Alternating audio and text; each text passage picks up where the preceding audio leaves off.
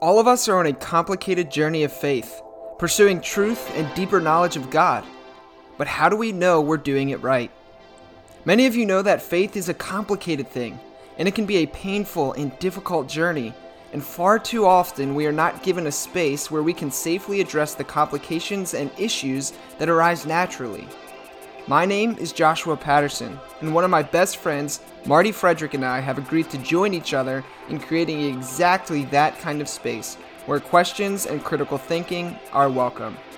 We want to look honestly at the issues and questions plaguing the Christian church today, and to genuinely seek out what it means to live like Jesus in our ever-changing world, in our expanding universe, and in our pluralistic society. We believe that doubt is not the enemy of faith, but perhaps one of its greatest allies. We think that the Christian life is more about asking the right questions than it is about finding the answers.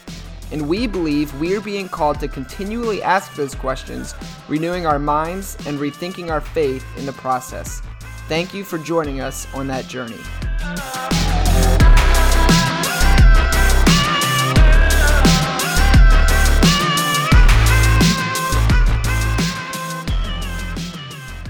All right, well, welcome to another episode of the Rethinking Faith podcast. As always, I am one of your hosts, Josh Patterson, and with me today is the one and only Martin Frederick. What up, Martin? Hey, that's what people are calling me these days. Yeah, do you like Martin better than Marty? I don't really know. So the brief story is, I think we might have told this story before on the pod. I don't know. Maybe that's true. But in my most recent job, when I started working at REI, I put on my application Martin Frederick because Martin's my full name. There you go. And then that's just what they started calling me. And I never corrected anybody. And now, like, when I go to work at REI, I'm Martin, but everywhere else, everyone calls me Marty. And I thought it would be super confusing and inconvenient. But it's actually not so bad. Well, there you go. It's good. So when you write your dissertation on the Christological implications of the Gospel of John, because that's what you're working on, right? You can just publish it under the name Martin Frederick. No, it would be M.S. Frederick. It's the initials. That's what you need. All legit theologians are their first and then their middle and then their last name, like their first initials and then their last name. No one ever uses their full name anymore. I mean, like, some people I guess do, but like N.T. Wright, D.A. Carson. I mean, that's the move, Josh. There you go. Cool. Well, Marty, we do have a guest with us, but I want to show you something real fast before we jump in. Because I'm excited about it. I got a new shirt recently. There's a podcast called Crackers and Grape Juice. I don't know if you've heard of them, but they're super cool. And this is a shirt off of their merch store. And do you know who Stanley Hauerwas is? He's like a theologian. Yeah.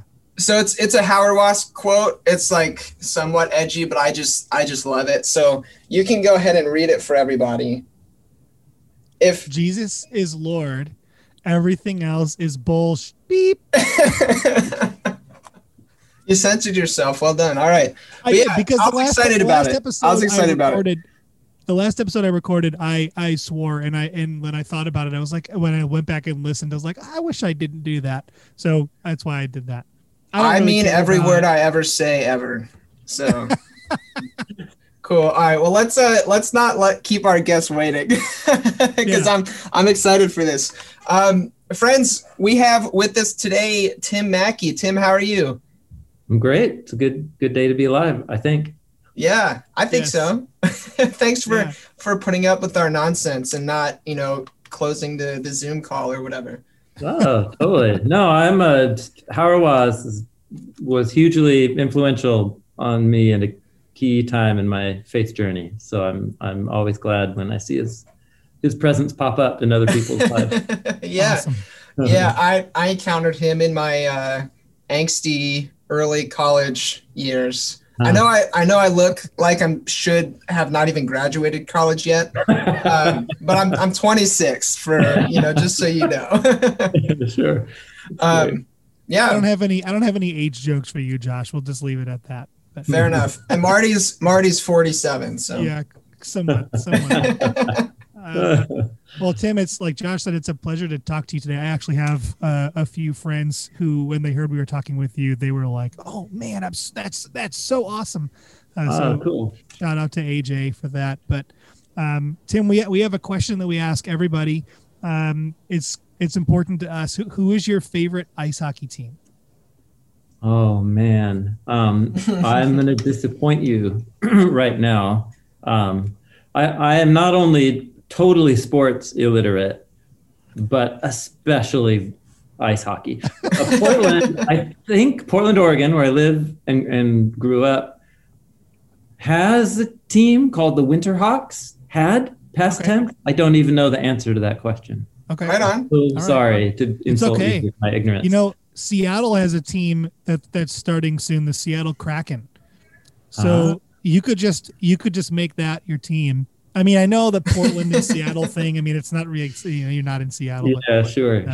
I lived in Whidbey Island for a few years. Up in the Puget Sound. So I'm familiar with the area a little bit, but. So. Yeah, sure. Yeah, got it. No, I went to one Winterhawks game with some friends in high school, and it was just because they said there's so many fights that break out that we thought, and it was true. It was just the players just beat each other up, and that's my memory of it. Yeah, right. Awesome. That's awesome. Winterhawks. That's the cool name. I don't know. It is a cool name. Winterhawks. I like that name. Yeah. Nice. Well, go ahead, Josh. I was just going to say, Tim, I play ice hockey, and I have to set aside my my nonviolent ethic, you know, when I play ice hockey, but I justify it because it's a part of the game. You know, exactly. It's ritual violence. Right. Right. Yeah. It is, right? Instead of actually killing each other, we create these symbolic teams and then send them to war against each other. Right. At least most people don't die. So right. Absolutely. Well, and just a sidebar, Josh, I have to say, when you said, Tim, I play ice hockey. When you said that, I was thinking to myself, like, you and I talk all the time. Like, we aren't friends just for the podcast. But you like to tell people that you play ice hockey just as much as like vegans like to tell people that they're vegan. Dude. Calvinists like to tell people that they're Calvinists, and people that don't own a TV like to tell people that they don't own a TV. Like that's yeah, they're predestined to tell you that they're Calvinists though, Marty. So you have to it's not their fault. That was just a small anecdote. I just wanted to make fun of you. That's fine. I have to flex sometimes. That's right. Well, to get us more on point, Tim, can you tell us who you are? What do you do? Like what brings you to the show today? Well, what brings me is that I got an invitation. Hooray! I'm guessing the reason you would send me an invitation is, let's see. Well, about 7 years ago, I started an animation studio with a friend of mine named John Collins, and we created a educational YouTube channel called The Bible Project. And we make short animated films about biblical theology and the literary design and message and themes in biblical literature.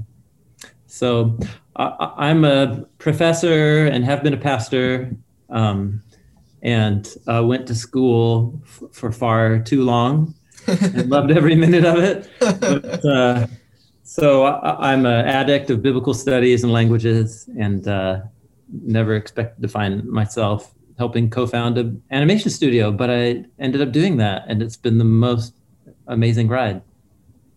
Yeah, nice. That's awesome. And we, personally, I'm so grateful for what you guys do at Bible Project, and I'm currently a full-time high school and young adult pastor. Oh wow! Okay. And I use Bible Project videos on the regular with my students, and they absolutely love them. And as do I. So very grateful for the work that you guys do. Yeah. Awesome. Yeah. It's super fun. So I'm happy to talk about any of that. But there you go. That's who I am and what I've been up to. Good deal. All right, man. Well, we have one more question that we like to ask people as well. And it kind of goes along with the name of our show, which is Rethinking Faith. And so for you, Tim, what is one of the most important aspects of your faith that you had to rethink? Or it could even be something maybe you're currently in the process of rethinking.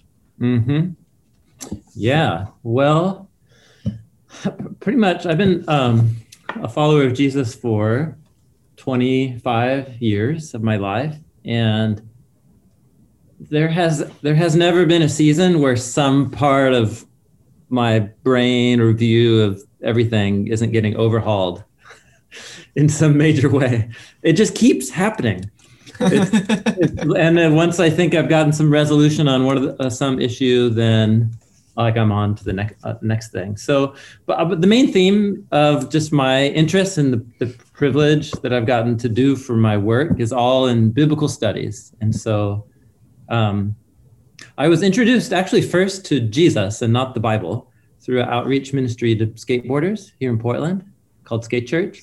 Nice. And it was just literally a church built a big skate warehouse in their back lot and would invite skateboarders to come in the evenings. And if you wanted to skate in the park the whole night, you had to sit through a talk about Jesus by one of the skateboarders who helped run the park.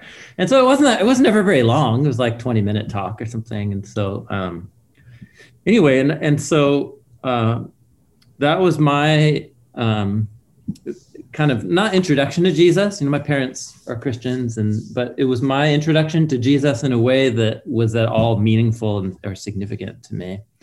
And so I was just really captivated by the person of Jesus. And as time went on, I decided to start following Jesus and join this community. And then the Bible came in as a close second in terms of important things, is the Bible. And I've just had this, I didn't have any negative baggage. And so I just started reading it and was so confused at what most of this book had to do with the Jesus that I really thought was rad. And so that's kind of it. Like for me, it's been an overhaul on what are these texts? Where did they come from? How do they all hang together? And what do they have to do with this person that I am still compelled by to follow, even today? And so I spent a lot of years learning Greek and Hebrew and doing stuff with the Dead Sea Scrolls and the Septuagint about the origins of the Bible. Those are big questions for me.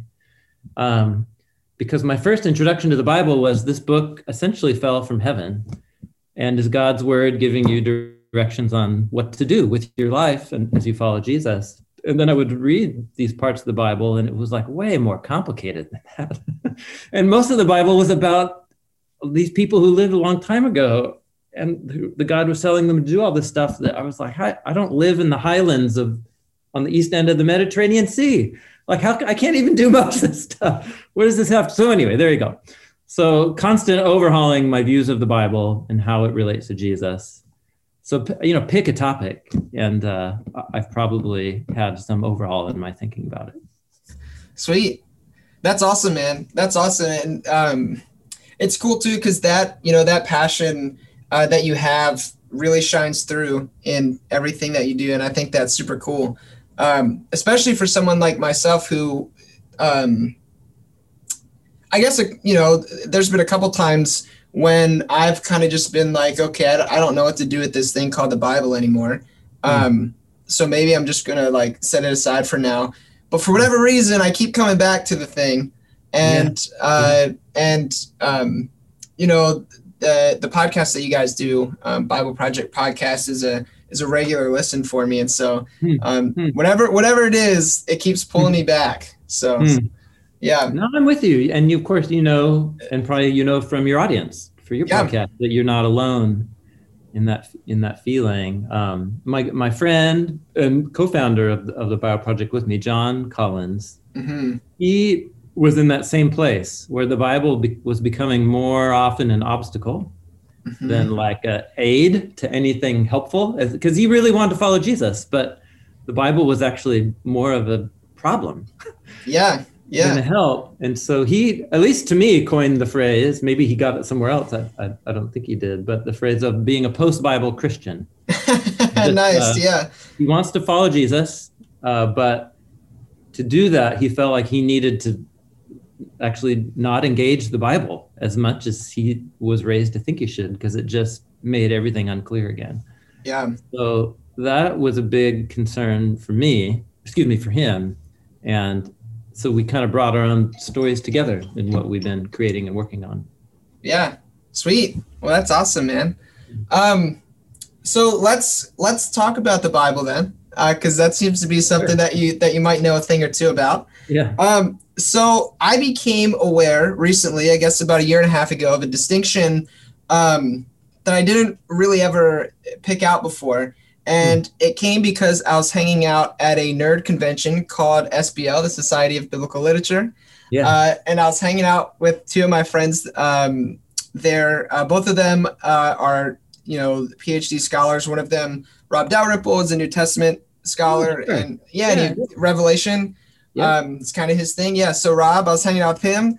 And then my buddy, Jace Broadhurst, who is a OT guy, and his PhD's in hermeneutics, and he was at Westminster and things like that. But anyway, I kept asking them these questions, and they were like, Josh, we are biblical scholars. Stop asking us theology questions. They're like, you are asking, like, that's not what we do.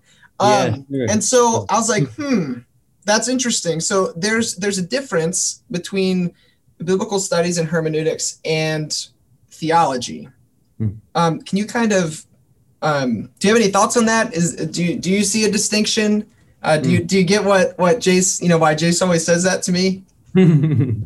Yeah, totally. Yes. I mean, I understand what they're saying, and I, at times even sympathize and understand why it's important to keep them distinct, but inevitably I don't think they should be, strangers for too long.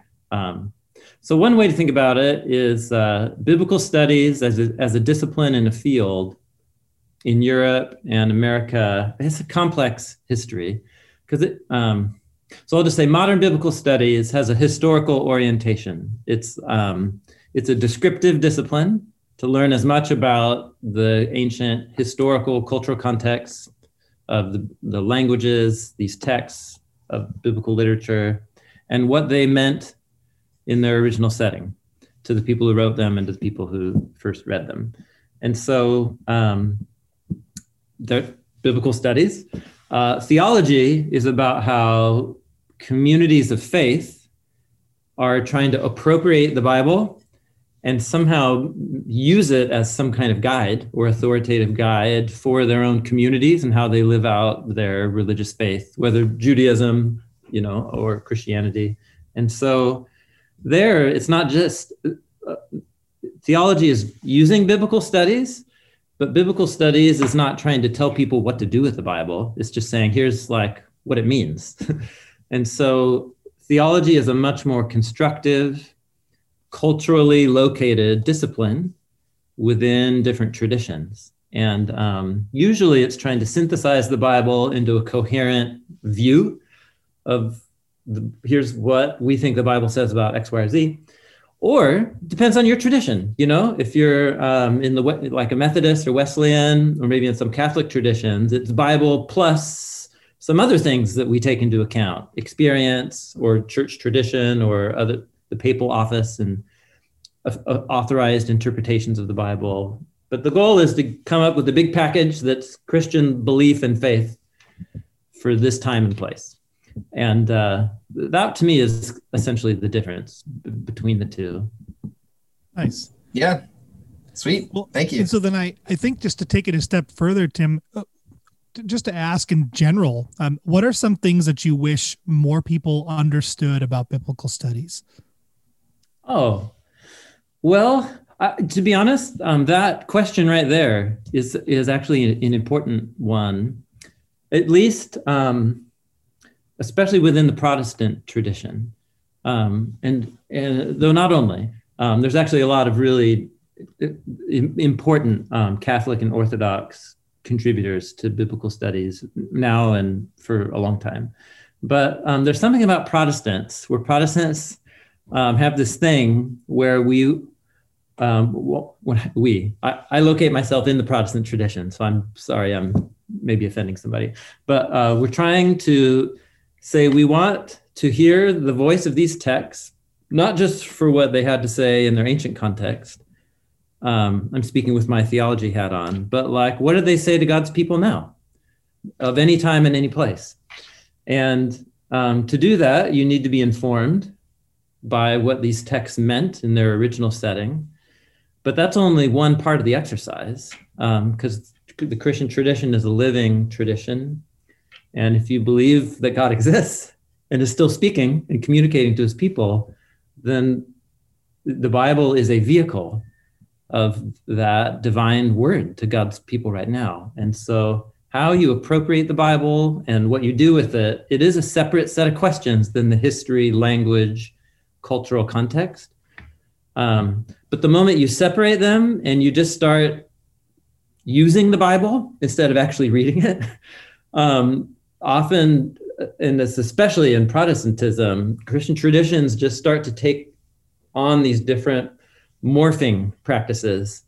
And all of a sudden you have communities that just don't look like anything Jesus would recognize, it seems. If you look at like the Sermon on the Mount, his teachings or something. So how do you get there? And I think you get there when you're disconnected from the Bible, among other things. And so that's this important Protestant impulse, is to keep rooting ourselves in what the Bible is saying, even though how Christians and Protestants try and figure out what the Bible's saying, that's a whole other rabbit hole to go down. But in my mind, I at least want to know that the way that I'm following Jesus is rooted in these texts that are really important to him, like the Hebrew scriptures, or the texts written by the group of people that he commissioned to tell others about him. And to me, it's pretty significant to anchor my conception of following Jesus in those people's writings. And so that's answered like a typical Protestant, I suppose, but. No, well done. Yeah, that's good. And I think just to kind of then push that again one step further and build on that, because now we've had the theology bit and we have the biblical studies bit. There are various theological understandings that people kind of bring to the table. Like, we all have our lenses, but there's theological understandings that people bring to the table when they speak about the Bible. Sometimes people use words like inerrant or infallible or inspired. But for myself, I have this pastoral concern where I grew up in a tradition that inerrancy was the thing that was pushed. And then, at least in my experience and in the experience of some other people, that was kind of like a card in a house of cards that was easily pulled out for us. And then it all kind of came tumbling down because it was kind of like an all or nothing approach to things. Yeah. And then, a book that I found helpful is by Greg Boyd, and it's called Inspired Imperfections. I believe that's what it's called. Greg's awesome. But basically, I struggle sometimes to find a language that is helpful because I want to affirm the importance of Scripture. I want to affirm the authority of Scripture, but I don't want to put these categories on the Bible that have caused myself harm. What ways do you find talking about the Bible helpful? Because I could be wrong, but I've never heard a Bible Project video or episode where you guys say, we believe in inerrancy or we're, this or that, but rather you seem to attract a very large and diverse group of people. So what kind of language do you find helpful in talking about the Bible to elevate it? Yeah, totally. Yeah, that's great. That's a really great question. And I resonate with different parts of it.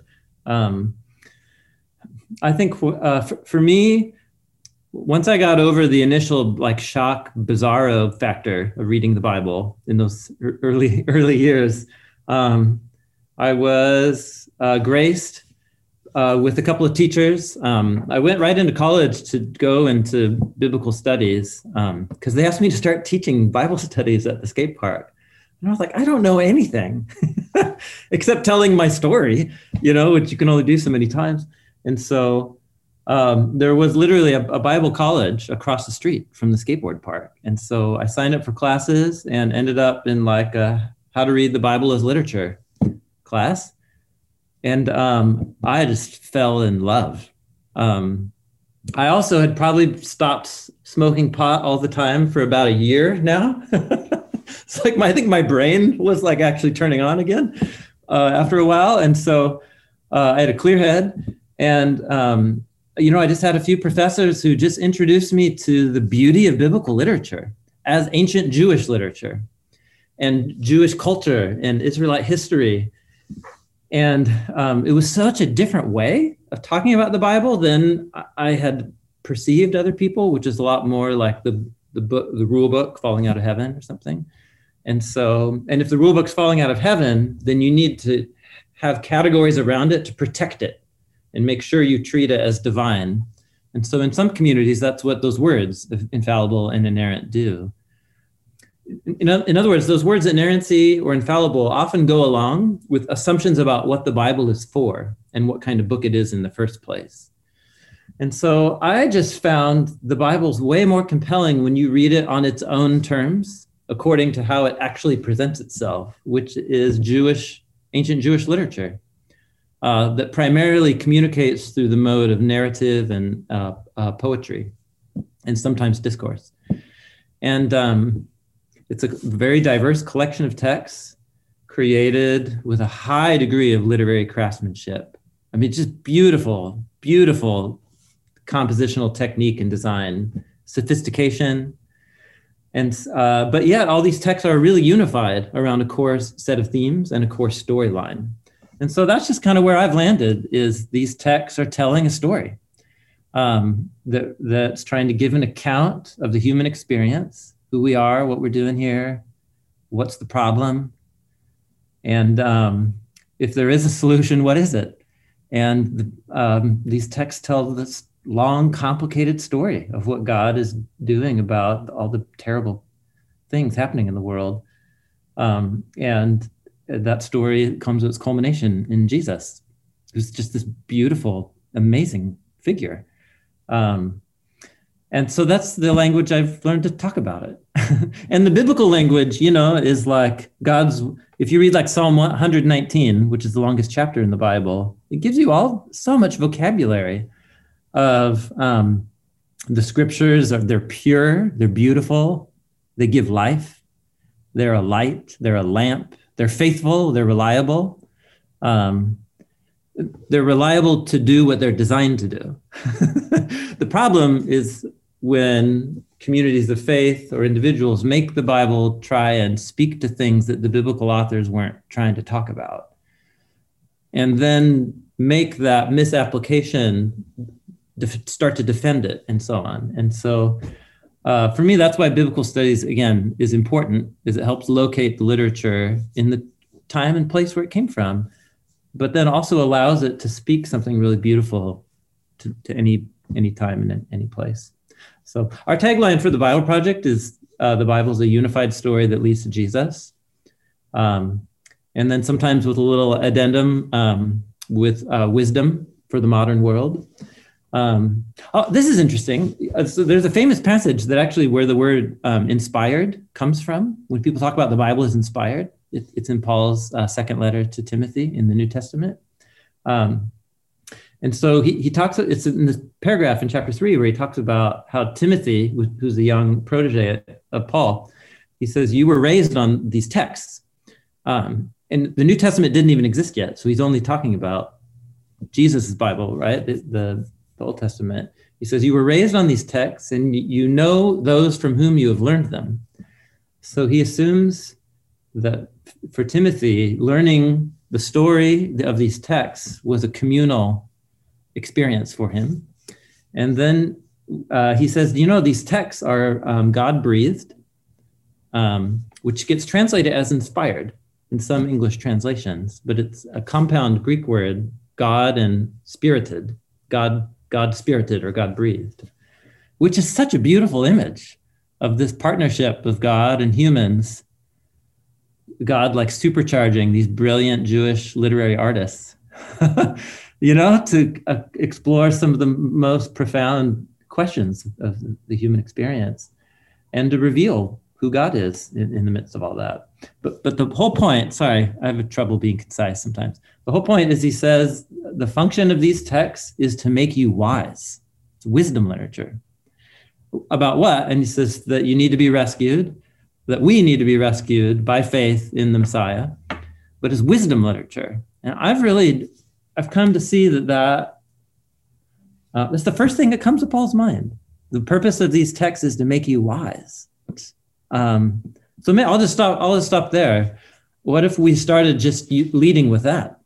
This is wisdom literature. Yeah. And I just have a feeling that would just change our categories for how we deal with some of these tough communication problems. Yeah, no, absolutely. And I just think even from my own personal experience, that was the thing that did it for me, that allowed me to get back into to reading the Bible again, was the idea of wisdom, and then starting to understand that when you say, is the Bible true? You could be asking a variety of questions in there. And so what do you mean by true? Yeah, and so for me, the understanding of wisdom as a life well lived, maybe, or to use more woo-woo language, I like to talk about moving things from my head to my heart, because I live here. And so taking something that's ideologically true and applying it into my life, and then something beautiful happens, I think that's wisdom. And there's something beautiful in that. And that shift did something to me. When I could, at least for myself, set aside, asking, is Noah's Ark true? Be like, well, what do you mean? Is it factually true? Is there meaning truth here? Is there wisdom truth here?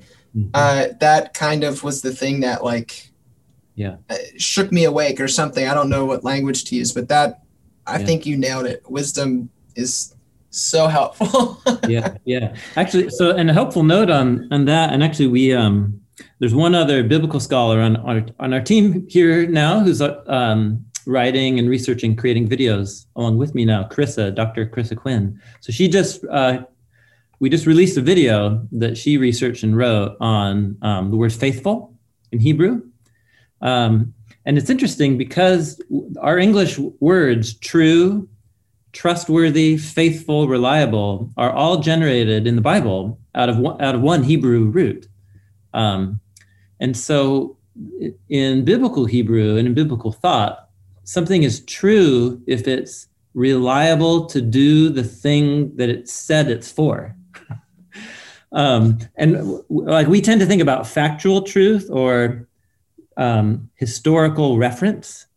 If a text refers to something that actually existed in the past, then therefore it is true. And in biblical thought, truth is as much a part of something's function, that it does what it's designed to do. And that's for sure what the biblical authors have in mind when they are using this word faithful or truthful. So I'm with you. It's even a different concept of how you think about what it means that something is true. It just makes it richer, I suppose. Yeah, and then I think also sometimes I've heard true talked about in a way where it's sort of like when you talk about if you're doing construction and you say, is this wall true? Yeah. You're talking about, is it straight? And so true in that sense can also be, not necessarily, that wouldn't make sense to call the wall truth to the other wall. But so, I feel like we use that word in different ways too. So, that's right. Yeah. And just to name it, I think the concern for many people is because the story of Jesus is making a set of claims about the world and about what it all means. And that a claim that Jesus was somebody unique, revealing and doing something on behalf of the one who created all of this. And so if he wasn't really like, if he wasn't real, you know what I mean? If it's pure fiction, then I'd rather be skateboarding, you know? So the truth and historical reference is important, but it could be that it's important in a different way, especially if these texts came into existence in a culture that wrote history with fundamentally different assumptions and modes than I conceive of history. Yeah. And so when we narrow down truth to historical reference, I think then we're going to misread these texts because they are trying to do a lot more than just refer to interesting things that happened in the past. Yeah. Well, and so then I guess next, as I'm thinking about it, I remember being in seminary and there being a lot of discussion around extra biblical texts, you know, things like the Dead Sea Scrolls, Qumran, those types of things. How should we view and interact with these types of things? Well, we should read them.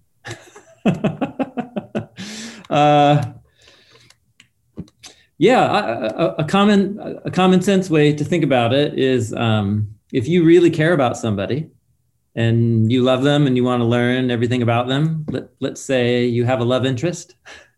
And so you're going to have a vested interest in learning about this person's family of origin that you really care about, learning about how they grew up, where they went to school, the town they grew up in, because it's going to illuminate all kinds of things you would have never thought to expect. And so that's essentially the analogy at work here, is that the biblical texts come from a whole series of events in the life of this people group, people of Israel. And the people of Israel were a Semitic people group living on the eastern end of the Mediterranean Sea for a whole fixed period of time. And they had neighbors. They shared a language with those neighbors. They shared a cultural heritage. And so there you go. It's kind of about that. And so learning to read, well, let me just clarify one thing. I actually don't think that most followers of Jesus need to spend a lot of time doing all that reading. But in the same way that I think if you're visiting another country, we usually think it's polite to like get a phrase book, at least read the Wikipedia page before you go visit the place, you know? And so in the same way, like the Bible's another culture from another culture and time and part of the world. And so if I care about it, and why would I care about it in the first place? Well, if I care about following Jesus, then I'm going to care about what he cares about. And he said these texts were all about him. Well, where do these texts come from? And how do I understand them better? Oh, well, there's all this other stuff that can help you get your mind around that too. That's the basic idea. So it's really just a handful of traditions, mostly within the Protestant tradition, pretty extreme, that have developed an impulse that's become actually pretty widespread, which is Bible only. And if it's from the ancient world, that's all the pagan stuff that the ancient Israel rejected. And that's just, that mindset is not going to help us understand what the biblical texts are trying to say, any more than if we were to like start quoting from our favorite movies. You know, if somebody wanted to understand our conversation, they would like need to know something about those movies. And so when Isaiah 27 starts like, or 51 starts talking about the God of the Bible shattering a 7-headed dragon, and you're just like, oh, wow, where's that in my Bible? And because it's not, but it was a popular Canaanite bestseller. And and so it helps to know this stuff. So anyway, stuff like that. Yeah, that's super helpful. I remember when I was first introduced to like the Book of Jubilees and to Enoch, my friend Jace that I referenced earlier introduced me to those things, and I was like, whoa, this is so cool. Yeah. And the oh goodness, I lost my train of thought. Dang it. Way to go, Josh. What a loser. It happens to me all the time. Yeah. Oh, the one other thing too, that led me on a quest, and I encountered a book. I forget the author's name. So author who is never going to listen to this podcast. I apologize to you, but it's called Mind the Gap, and it's about the 400 years between Old and New Testament. And that book was like a game changer for me. So helpful. Yeah, Matthias Henz. Yes. Yep. Yes. Yeah, that was a good one. Yeah. No, that stuff's rad, man. And what's helpful is you start to read this literature that surrounds the Bible, and it feels like you're reading the Bible. Right. And sometimes it'll feel really different. And that's important to pay attention to and to notice. But it helps you realize that the biblical authors are choosing literary styles and modes that already existed. They didn't drop out of heaven any more than the people of ancient Israel didn't drop out of heaven. But okay, so really what's underneath the question is, for a set of texts to speak God's word, what is it about me that I have to assume that they didn't somehow have any human origins at work in the process? To me, that's the more interesting question of why am I making that assumption? The traditional Orthodox confession about Jesus is that he's divine and human, and neither one minimizing the other. But somehow, and again, this is especially in the Protestant tradition, in the modern era, there's been a pattern of elevating the divine authority, origins, nature of the Bible at the expense of the human processes that generated the Bible. And so much so that you get people who just go to university and they take an intro to world religions or intro to whatever, Western something, and they get a module on the Dead Sea Scrolls and the sources of the Pentateuch, the first 5 books of the Bible, and they're scandalized and their whole faith falls apart. And you're just like, how did we get here? Because it's not necessary at all to cancel out the historical processes that generated the Bible. We need to understand that to really understand how it's a divine and human word at the same time. Yeah. I love the phrase that Pete Enns uses. He likes to say that that God likes to use his children to tell his story. Yeah. And that's always kind of done it for me. So. Yeah, sure. Yep. Yeah. I mean, to me, this is actually really core to actually what the biblical authors care about and what they're doing by introducing the concept of the humans as the image of God on page 1. The core claim from page 1 of the story is to meet a human is to meet somebody who's capable of being an embodiment of God's will and purpose in the world. And how well or poorly we do that, that's what the story's about. But when I see a human, I see God at work. And when I see a set of texts that come from humans, those are fully capable of at the same time speaking God's word. And those two don't have to be at odds with each other. So that was a big overhaul for me. You mentioned in one of your first questions, but that's been an overhaul that keeps producing more and more momentum as the years go by for me. Yeah. Well, yeah. And so I guess just to take things a slightly different direction, not too much. I want to talk just for a minute and hear your thoughts on biblical criticism. And I feel like there's been a lot. I just think about my story and the opportunities that I've had to speak to people that I care about Jesus, about the Bible. And oftentimes, there's the whole sort of thought process. Well, I used to believe in all that stuff. But, I didn't ever feel like I had space to ask questions. I never felt like it was okay to read things that challenged scripture, that challenged those types of things. And so I feel like and this is not necessarily trying to go negative or call anyone out or anything like that, but I feel like there's a weird sense of things within Protestantism specifically, but also within Christianity, where people are told to kind of stay away from things like biblical criticism, source criticism. But what value do you think these things bring to our understanding of faith and the way we study it? Yeah, that's a great question. I mean, one thing has already been a theme that we've talked about in terms of understanding historical context. The Jewish Christian worldview is a historically oriented faith.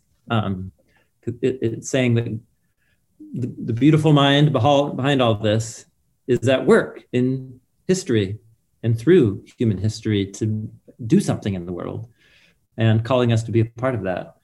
So one is that cultural context.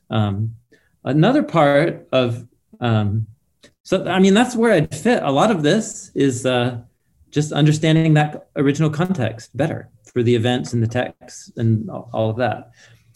Another function for me that biblical criticism and biblical scholarship has is actually a critical tool set to expose ways that we are appropriating or misappropriating the text in the present to make them say and do things that they aren't designed to say and do. So it kind of helps us, get a better laser focus from the past, but then also in the present. And so when people appropriate, a handful of sentences from Paul's writings about slavery or about women, or you pick your topic, you know what I'm saying? And so to be able to say, well, actually, like Paul didn't have any of those categories in his mind, and here's what he was saying and doing. And so trying to make his writings do that, he would probably be pretty irritated by that. So to me, biblical criticism has kind of a dual function. It criticizes us for what we do with the Bible as much as it helps us get underneath what was going on with the authors and the original circumstances, stuff like that. That's a very shorthand response. No, it's because I don't feel like it needs to be long and drawn out. It's kind of frank, it's pretty direct thought. And, I think of the many different ways and things that I thought of as I read the Bible on my own. I remember being this summer after my sophomore year of high school, becoming a Christian, coming home from church camp. After I literally just walked up to the altar and, said the prayer as the speaker was saying it over everybody. And I repeated after him, all the words, your standard high school church camp, salvation experience was kind of what I had. And, I remember when I got home and my mom and other people had already said this, like, hey, like, your faith, it doesn't get easier. It doesn't just go away. Now you have to do something with it. And so like you have to read the Bible and invest in that. So I started doing that. And I had a lot of misconceptions about things as I read them.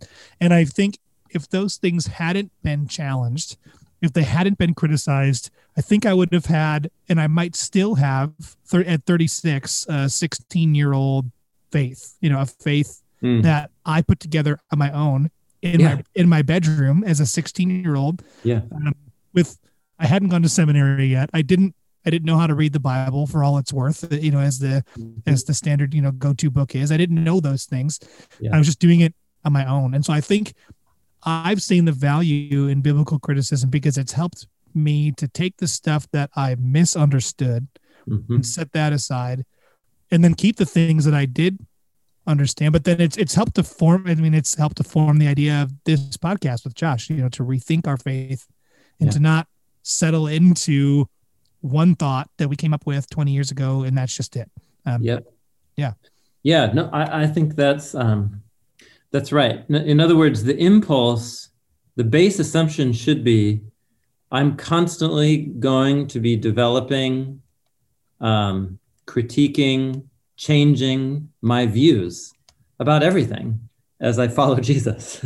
And sometimes that'll bring you into places of intellectual angst or existential angst. But to realize like, that's okay. That's actually a pretty healthy part of developing as a human. In some traditions in Christianity, it's a virtue to not change your mind about everything. And I don't know. I don't. It's so out of sync with my experience of being a human and what the Bible has done to me. It's constantly critiquing me and forcing me to like change my mind about stuff. And so I'm with you. I'm with you. I really resonate with what you're saying, Marty. Yeah, right on, man. That's awesome. And I think too, just the continual change for me just comes with the fact that, like, for my understanding, the universe is still unfolding. And if we follow this, I checked, yes. Yeah, exactly. Yeah. And so if we follow this God who we claim created the universe is still unfolding. And we're learning more, then at least for me, my image of God, who I believe, was found in the ultimate revelation of Jesus the Christ, has to grow with those things. So the rethinking is kind of baked in for me, and it's like a faith game, I guess.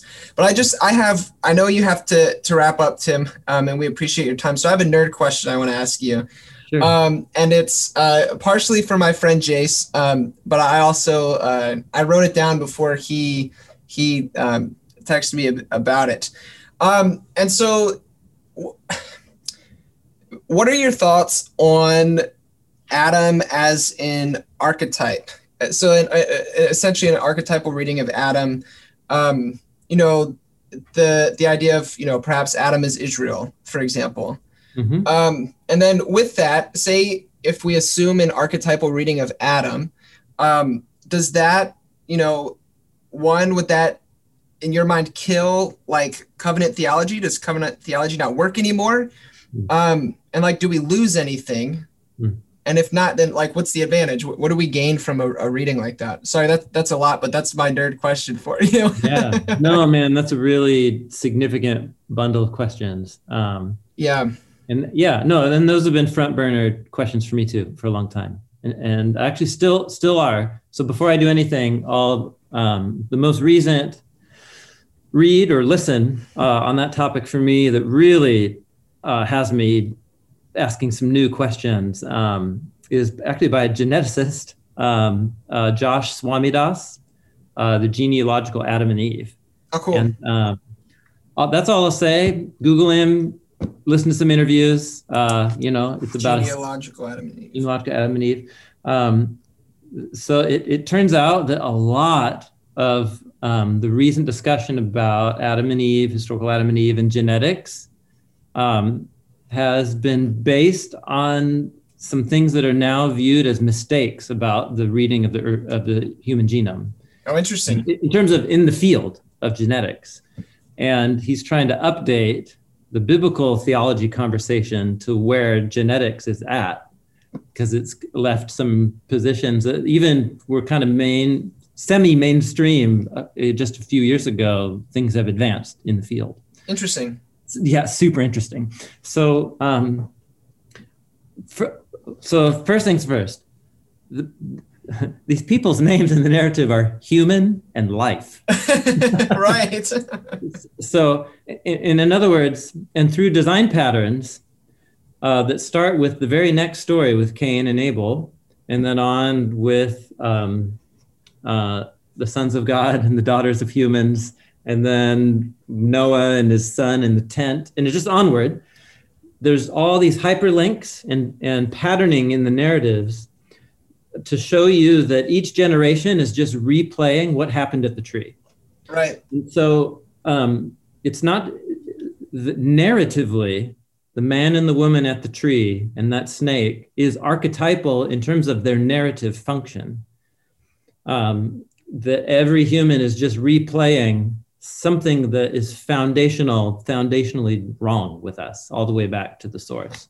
So they are certainly archetypal. The question is trying to merge that both scientifically and then theologically into a system. Another factor that to me has always been significant, and is the fact that when Cain in Genesis 4 is exiled from Eden, he can go like find a wife, and then he right. like builds a city, and there's just like people out there. Right, you're like, where did these people come from? Totally, that's exactly right. And they used to really just be like an odd glitch in the narrative until it actually fits another part of the design pattern with God continually selecting one out of the many and appointing them to be some kind of anointed, chosen representative, and the way God interacts with that one determines how he's going to interact with everybody else. And so the question is all about the relationship of Genesis 1 and 2, because Adam, humanity on page 1, is male and female, just human in general. But then in the garden story, there's two specific, well, actually, there's one Adam that gets split in two in the garden. And the question is that one of many? What's going on there? So I don't think covenant theology falls apart on a archetypal reading. I also don't think it falls apart if you are trying to synthesize a view that the Adam and Eve characters are either taken out of or even specially created, but with people outside the garden. In fact, I think the biblical story actually works almost a little more coherently if you assume that the Adam and Eve figures are some kind of representatives for the whole. So, there's a lot more to say about that question, but there's exciting, actually new work being done that's been really helpful for me. And Swami Das's book is a great place. But John Walton is another Hebrew Bible scholar, and he holds a view that Adam and Eve refer to real historical people in the past who are archetypal representatives. And he's a little ambiguous about people outside the garden on purpose for him. So this is actually important, though. This is one of those areas where we can ask what kind of interpretation and ideas can the text sustain. But that's a different question than asking, what do they try to communicate? And because the biblical authors clearly don't care to tell us much about the earliest human history, because what about those people that came? Like, where did they come from? And the biblical authors could care less because they're not trying to give us a full ethnographic history of the species. So that's a good example of trying to make the Bible answer something it wasn't designed to. And so we just have to respect what the Bible is saying and that it's faithful in what it's trying to say. And if we try and make the Bible say something that it's not saying, then what's being unfaithful is not the Bible. If we find problems with that, it's more that we're trying to use a hammer as a shovel and then criticizing the hammer. It's like, I think actually we should be criticizing our own assumptions about it in the first place. So, yeah. Sorry, that's my inadequate response to a really important question. No, that's good. That's good. Thank you. Yeah. Next time we're going to ask you about dinosaurs in the Bible and why we don't. Well, yeah. Thanks for talking with us today, Tim. It's been awesome to, just hear a little bit of your heart behind what you do. And, just before you go, can you just give people where can they find you? I know obviously the Bible Project, YouTube and that kind of stuff, but where else can people find you? That's it. The Bible Project. I've become a social media hermit on purpose. And so Bible Project. It's on YouTube. Just Google it and just enjoy it. It's we're able to make it all available for free because of generous people already paying for it. And so it's really, really incredible. So we just invite people, enjoy the content, and we hope it's helpful for you. Well, thank you for your work. Thank you very much for your work. Yeah. Thank you so much for hanging out with us today, Tim. We know you got to run, so thank you again for your time, and thank you for what you guys do. Awesome. Nice Go to meet Winterhawks. Go Winterhawks, if they still exist. I think they still exist. Anyway, we'll see you guys. All right. Peace and love, Tim. Yeah. All right, listeners, as always, thank you so much for hanging out with us today. It was a lot of fun. We packed a lot in there in a short amount of time, Marty. We did. That was pretty cool. So we'll have to try to get Tim on again sometime because I feel like we could talk to him for hours. And we just or at least I could, question. Just be a total nerd. Yeah. Let's talk about dinosaurs. So was Jesus's favorite dinosaur Velociraptor or a T-Rex? Well, and I feel like when it said that in the Bible that like Adam got to name all the animals, I mean, dinosaur, it could have been a part of this. I mean, I don't know. But I would love to hear a legitimate person's response to that question. Yeah. Because here's the thing, like, and I know that like Tim's gone already, and so like I know he can't speak to this, but I feel like that question is always one of those questions that's asked to Christians by non-believers or by skeptics as we're going to challenge whether or not the Bible is real and whether or not being Christian is real. And so why aren't dinosaurs in the Bible? Yeah. And I've always been interested in I don't want to hear someone say, well, look, if you look at this verse here, it's kind of insinuating that dinosaurs may have been or not. But I'm interested in somebody who knows their stuff saying like, well, here's how that fits in. And like, I don't know. I'm just interested in that. It's interesting to me. Yeah. It's one of those things, like he said, like maybe the authors, like, you know, the biblical authors, they didn't care. I think, yeah, I was gonna say, I feel like if he says anything, he might say that. Like, yeah. I think the people asking the question is, it got you? Like, oh, I got you, the dinosaur thing. They have a faulty understanding of what the Bible is trying to do, just as much as the person who, I apologize for, you know, anybody who's trying to make the Bible talk about that, but they have just as much a faulty assumption. The Bible's not trying to do that, and so don't ask it that question, because it either doesn't care or it's not aware of it, and so it doesn't matter. It's not what it's doing. So it's sort of like what Prop said. Sort of like what Prop said a few weeks ago when we were talking about when someone was like, well, is critical race theory biblical? And he's like, what are you talking about? Right, like, exactly. It doesn't concern the Bible. So like, yeah. No, that was cool, man. So yeah, someday we'll have a dinosaur episode. We'll do it. It'll be fun. Yeah. But in the meantime, listeners, thank you again so much for hanging out. We'll be sure to link all the linkable stuff in the show notes. And yeah, thanks for continuing to support us. We love you guys. And as always, go Caps. Go Blackhawks. Peace and love, guys.